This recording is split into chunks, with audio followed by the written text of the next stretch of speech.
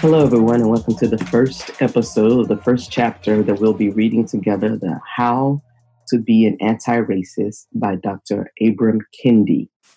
I'm not sure yet how I'll be doing this. I'll probably figure out the format by episode 7 or 8, but right now we're just going to wing it. I'm just going to read you the chapters, and what I'm going to do today is discuss a little bit or just highlight some of the things that I pulled out of the introduction, and then we're going to go into chapter 1, which is definitions. I haven't yet figured out how I will set up questions because I would like this to be more exploratory and engaging for everyone instead of a monologue. And because this is not a live show, I have to figure out how to do that. And I'm really not a fan of having comments on my podcast. So maybe it'll be I do the recording. It comes out on Sunday, and then we spend part of the week following having conversations on Twitter or Instagram or whatever. But we'll figure this out. So here we go. So the chapters for this book are based on the table of contents. There's a introduction that is my racist introduction. And then chapter 1 is definitions. Chapter 2 is dueling consciousness. Chapter 3 is power. Chapter 4 is biology. Chapter 5 is ethnicity. Chapter 6 is body. Chapter 7 is culture. Chapter 8 is behavior. Chapter 9 is color. Chapter 10 is white. Chapter 11 is black. Chapter 12 is class. Chapter 13 is space. Chapter 14 is gender. Chapter 15 is sexuality. Chapter 16 is failure. Chapter 17 is success. And chapter 18 is survival. I also recognize that some of you are reading this via electronic medium. So I read books because I love to highlight, draw lines and everything. I like the physical book when I'm doing research or just digging into a book club selection. And so I will be giving you, when I can remember, the page, and then I'll read you either something I've highlighted or an idea that's come from something that I've written in the margins or something like that. But I'm going to try to just want to let you know, for people who watch or reading electronically along with us, that your pages, I don't know if they may line up with what I'm saying as I read. So this first chapter is about Dr. Kendi's actual lived experience he had. And so on page 6, the one thing that I highlighted is, racist ideas make people of color think less of themselves, which make them more vulnerable to racist ideas. Racist ideas make white people think more of themselves, which further attracts them to racist ideas. On page 7, I didn't realize that to say something is wrong about a racial group is to say something is wrong. It's inferior about the racial group. I didn't realize that to say something is inferior about a racial group is to say a racist idea. On page 8, internalized racism is the real black on black crime. I wanted to just speak on this a little bit because I say this all the time, that people of color, particularly Black people in the United States, have also a level of internalized white supremacy and anti-Blackness that speaks directly to a lot of the things that we experience in our own communities. And I'm trying to figure out, do I want to say but or put an end on that? No, I'm going to put a period on that and say, once you pull back the covers of a lot of the things that is considered on black crime, it is, you see the hand of white supremacy playing around in it.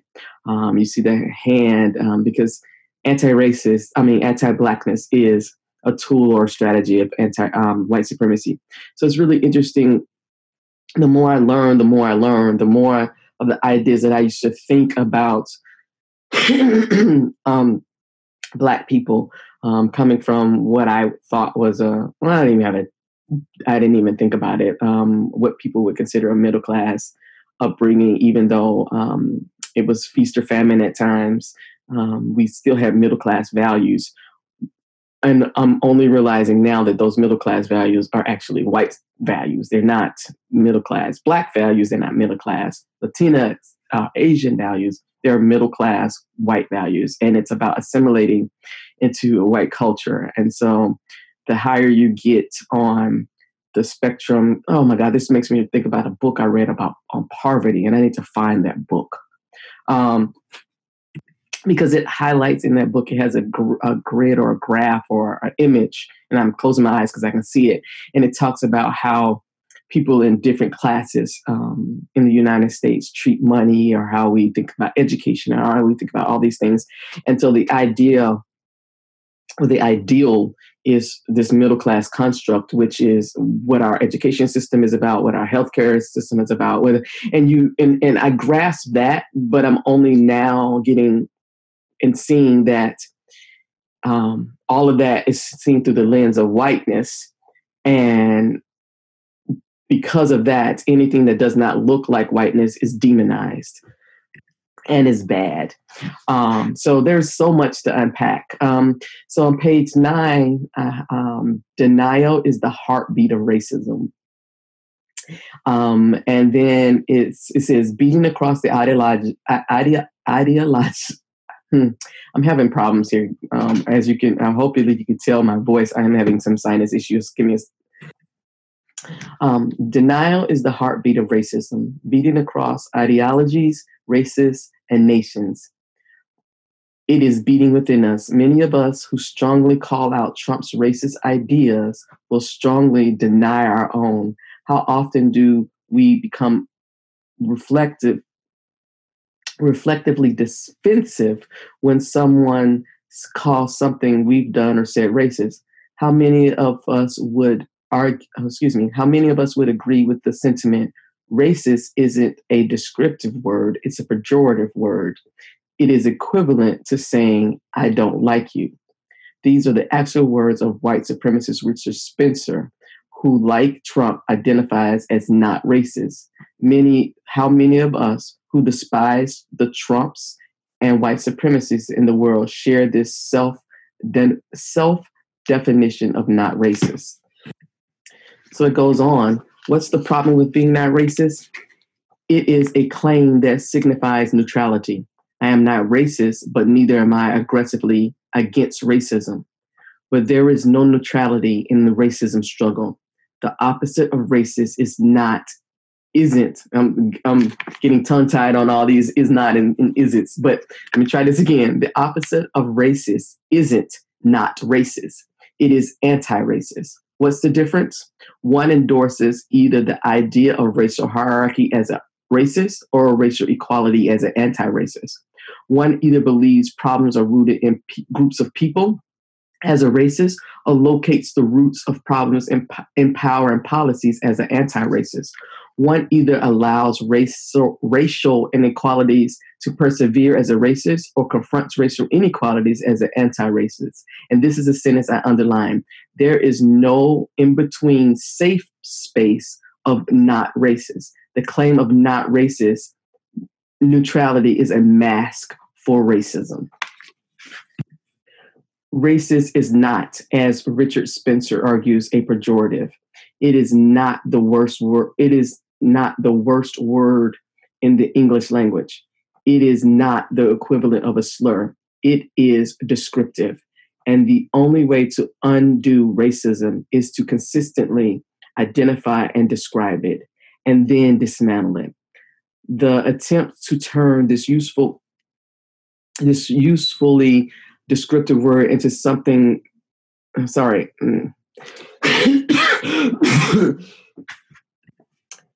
The attempt to turn this usefully descriptive term into an almost unusable slur, of course, is designed to do the opposite, to freeze us into inaction. So this is why on a lot of things I have a baseline. Things that I will not have a discussion about, there is no debate about, I do not engage. And whether you agree with how um, the baseline or my boundaries, it really doesn't matter to me. And it's because of this thing, is the attempt to turn a useful descriptive term into almost unusable slur. Of course, is designed to do the opposite. It's designed to freeze you in action. So if I say something is racist, if I say something stems from white supremacy, if I say that impact is more important than intention, all these things, if I allow, and I'm going to be honest, if I allow whiteness in spaces that I'm in to have a default or fallback, it devolves into there's no action. It's hitting a panic button where all whiteness. No, it's for some reason I don't understand how you understand this script. You've been taught this script, and you fall back into it. So this is why I have a hard line on what is racist to me and what is racist behavior. So on page 10, he also addresses colorblindness. The common idea of claiming colorblindness is akin to the notion of being not racist, with which the not racist. The common idea of claiming colorblindness is akin to the notion of being not racist. As with the not racist, the colorblind individual, by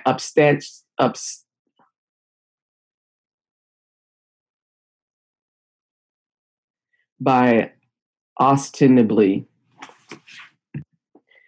The common idea of claiming colorblindness is akin to the notion of not. The common idea of claiming colorblindness is akin to the notion of being not racist. As with the not racist, the colorblind individual, by ostensibly failing to see race, fails to see racism and falls into a racist passivity. The language of the colorblindness, like the language of not racist, is a mask to hide racism. And on further down, I put a question mark by this because he says, I no longer believe that Black people cannot be racist. And I put that question mark there because I have, as I said, but just before, I have a very hard line that I draw when it comes to racism. And one of them is that whiteness by design is racist. And that people of color, particularly Black people in the U.S., cannot be racist because we do not have the power structure. We may have race prejudice, but without the power structure, we cannot implement any policies, procedures, or the things that are defined as racist policies. So I put a question mark there because I'm interested in digging deeper into that based on what Dr. Kendi is talking about. And then the last part of the introduction that I want to address, it says, it can become real if we focus on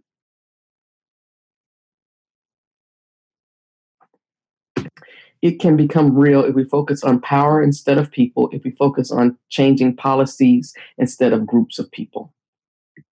And this is one reason I continue to talk about systems of a person, systems of whiteness, systems, because these are not individuals. Individuals may enact or act out or act as agents of white supremacy and racism, but the systems that are in place enable them to do so. So we're going to get into definitions. And as you know, as an educator, I'm always dealing with definitions. And so I love that this book started with definition. It starts at the beginning it starts in the place of beginning where I would start. And it's as an educator,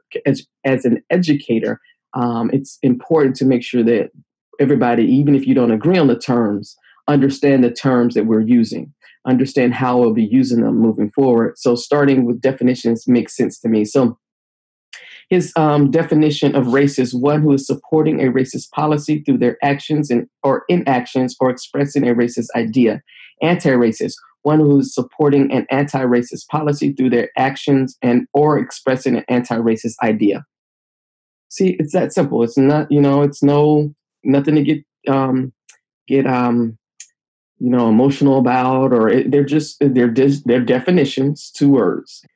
But one of the things I liked about this chapter was he is again about his lived experience or his parents' lived experience and how they came to understand the differences in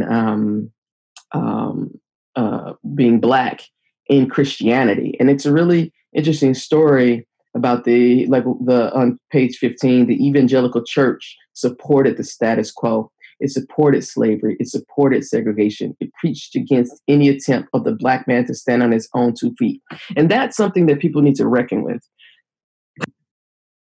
This is something that even in our community of Blackness, we need to reckon with, that the Bible, that Christianity in the United States was used as justification for the annihilation of indigenous people and the enslavement of Africans.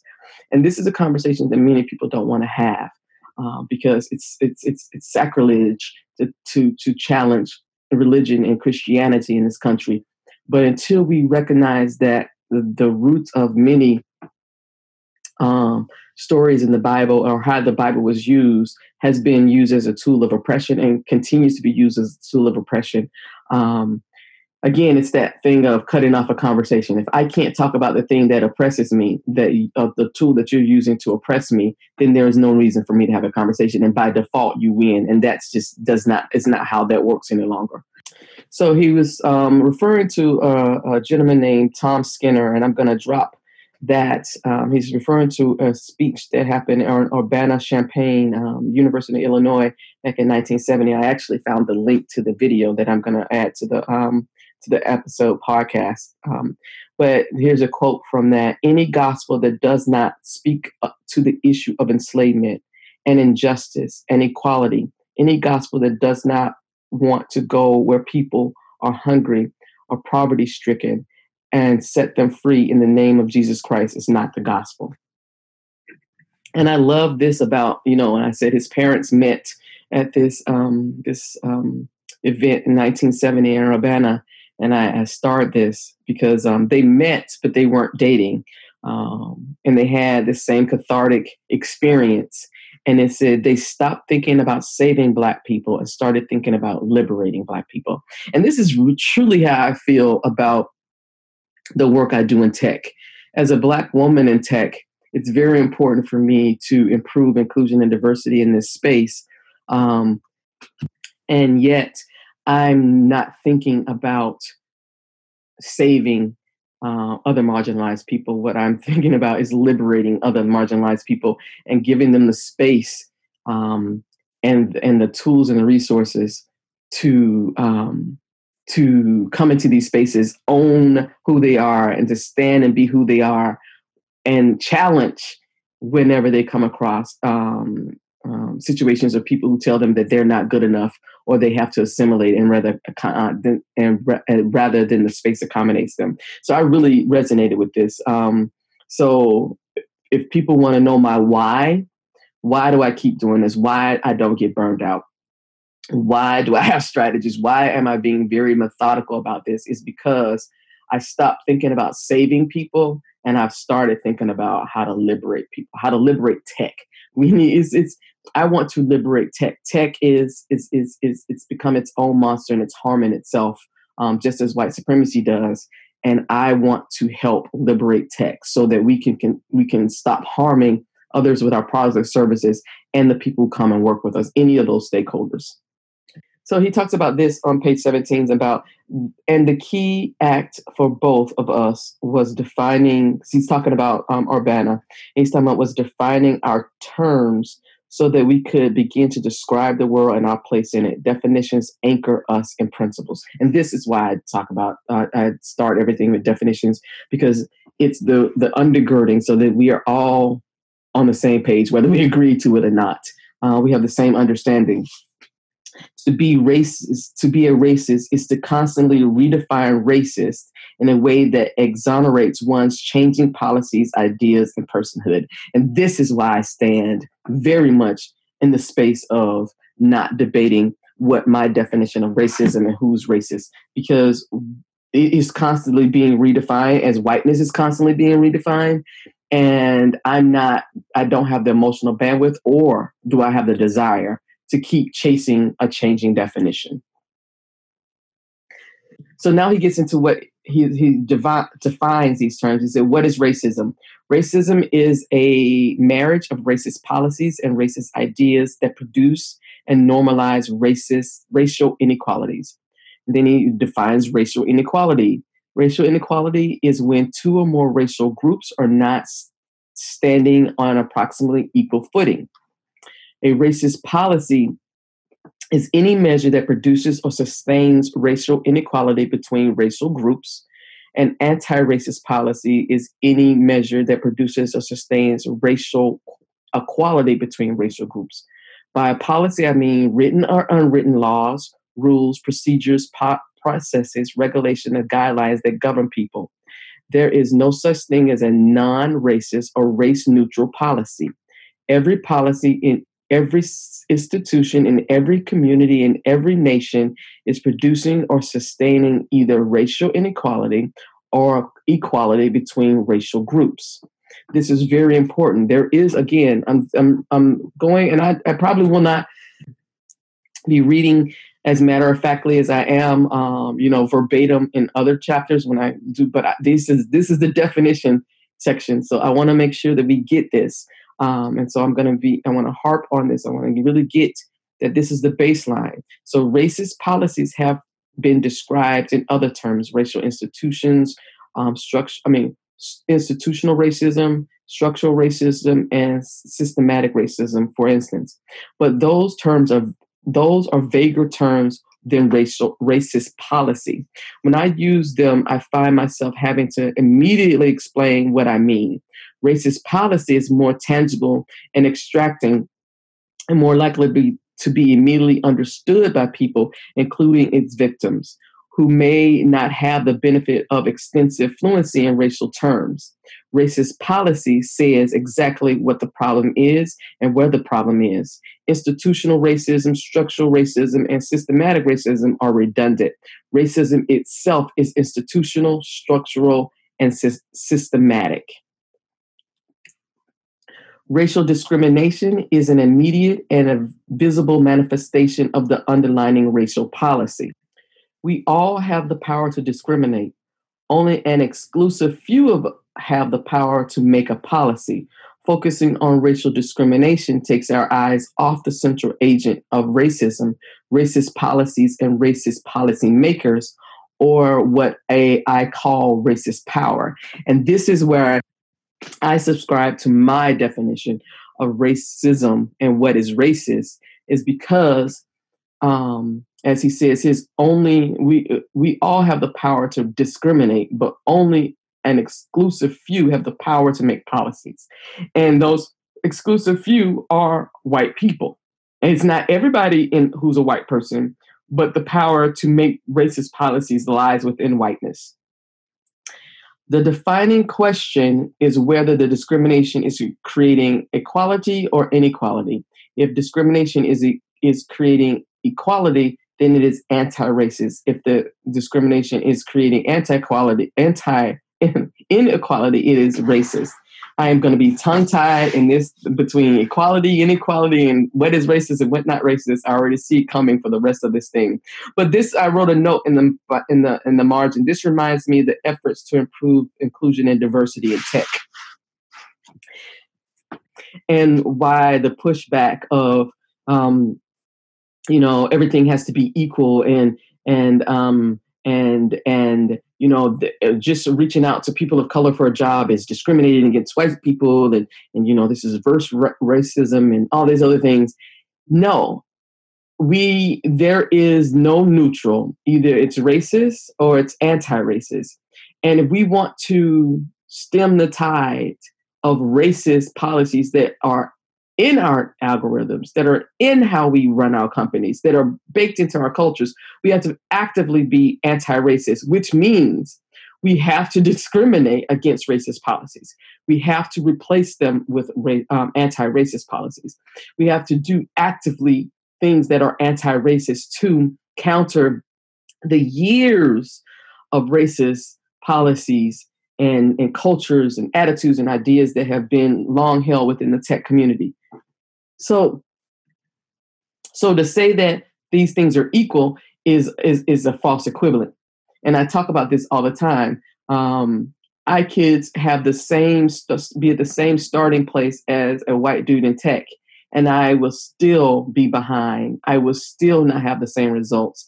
even if I'm producing more energy in getting where I am. So this is, I really appreciated that. It says the only remedy to racist discrimination is anti-racist discrimination. Again, I'm going to say this again. The only remedy to racist discrimination is anti-racist discrimination. The only remedy to past discrimination is present discrimination. The only remedy to present discrimination is future discrimination. And then he talks about a quote from Lyndon B. Johnson in 1965. You do not take a person who for years has been hobbled by chains and liberate them, bring them up to the starting line of a race, and then say you are free to compete with all the others and still justly believe that you have been completely fair. And then Supreme Court Justice Henry Blackmun in 1978 says, in order to get beyond racism, we must first take account of race. There is no other way. And in order to treat some persons equally, we must treat them differently. That is where affirmative action comes from. That is why it's there. It's not because these people are inferior. It is because the doors have always been closed. And if you don't actively create a door, there's no way to get in. If you don't actively challenge the racist systems that are in play, bringing marginalized people of color into spaces, all you're doing is causing harm because you have not done anything to thwart the systems that are in place. On page 20, the most threatening racist movement is not the alt-right's unlikely drive for the White House, for a white ethos state, but the most threatening racist movement is not the alt-right's unlikely drive for a white ethos state, but the regular Americans' drive for a race-neutral one. Race-neutral one. I need you to hear that. The construct of race neutrality actually feeds white nationalist victimhood by positing the notion that any policy protecting or advancing non-white Americans toward equality is reverse discrimination. So, what is a racist idea? A racist idea is any idea that suggests one racial group is inferior or superior to another racial group in any way. An anti-racist idea is any idea that suggests that racial groups are equal in all their apparent differences. Racism is a powerful collection of racist policies that lead to racial inequality and are substantiated by racist ideas. Anti-racism is a powerful collection of anti-racist policies that lead to racial equality and are substantiated by anti-racist ideas. So on the bottom of page 21, there may be no more consequential white privilege than life itself. White lives matter to the tune of 3.5 additional years over Black lives in the U.S., which is just the most... Okay, I'm going to scrap all this. I'm not going to talk about this part. So scrap that, Mark. And so we're going to finish up this chapter with a racist is someone who is supporting a racist policy by their actions or inactions or expressing a racist idea. A anti-racist is someone who is supporting an anti-racist policy by their actions or expressing an anti-racist idea. Racist and anti-racist are like pillable name tags that are placed or replaced based on what someone is doing or not doing, supporting or expressing in that moment. These are not permanent tattoos. No one becomes a racist or anti-racist. I put a question mark by this because this, again, goes back to, can Black people be racist? The question I have in my mind. And then, like fighting an addiction, becoming an anti-racist requires persistent self-awareness, constant self-criticism, and regular self-examination. I say this all the time. again, I'm going to tie it to my idea. All whiteness is racist by design. And that's why I extrapolate out the word whiteness and not talk about white folks individually. So all whiteness is racist by design. That's what the systems have around you have created. So whiteness is racist by design and cannot be trusted by default. If you want to change that, in my eye, where it is about where do you fall on the spectrum of racism? Are you actively on the part of the spectrum of being actively white supremacist or actively anti-racist? And I can say it's not even a continuum because there, as Dr. Kendi talked about, there is no neutral. So it's a binary. Okay, that's where we're going with this. It's a binary. Are you a white supremacist in your thoughts and your beliefs? Or are you anti-racist in your thoughts, beliefs, and actions? And it takes a constant, consistent, demonstrated behavior that says where you are on the spectrum. And it also, and I like where it says it's not a permanent tattoo. And this is where I get into it with quote unquote allies, individuals who at some point believe that they're on our side, they're the good guys, or someone told them one time at a meeting, or they did something, and they wear this like it's a permanent thing while they're actively causing harm. And so that is not what this is. And so he ends the chapter with a quote from Audre Lorde from 1980. We have all been programmed to respond to the human differences between us with fear and loathing, and to handle that difference in one of three ways: ignore it, and if it is not possible, copy it if we think it is dominant, or destroy it if we think it is subordinate. But we have no patterns for relating across our human differences as equals. To be an anti-racist is a radical choice in the face of this history, requiring a radical reorientation of our consciousness. So I'm going to leave us there. I, again, am an educator, so I'm happy that I started with definitions, and I'll see where we go for each subsequent chapter. But I'm happy that I took the time and that Dr. Kendi took the time to define terms for us, and to also give us some perspective into his lived experience. And so next time we meet, we will be tackling chapter 2, which is dueling consciousness. Thank you and have a wonderful day. Thanks for listening to this special episode of the Cause a Scene podcast. I would like once again to give thanks to the author of How to Be an Anti-Racist, Professor Ibram X. Kendi. Learn more about his work at his website at ibramxkendi.com. Please consider becoming an individual sponsor of the Cause a Scene movement by visiting the website at #causascene.com. On behalf of everyone here at Cause a Scene, we'd like to thank you again for listening to today's show and have a wonderful day.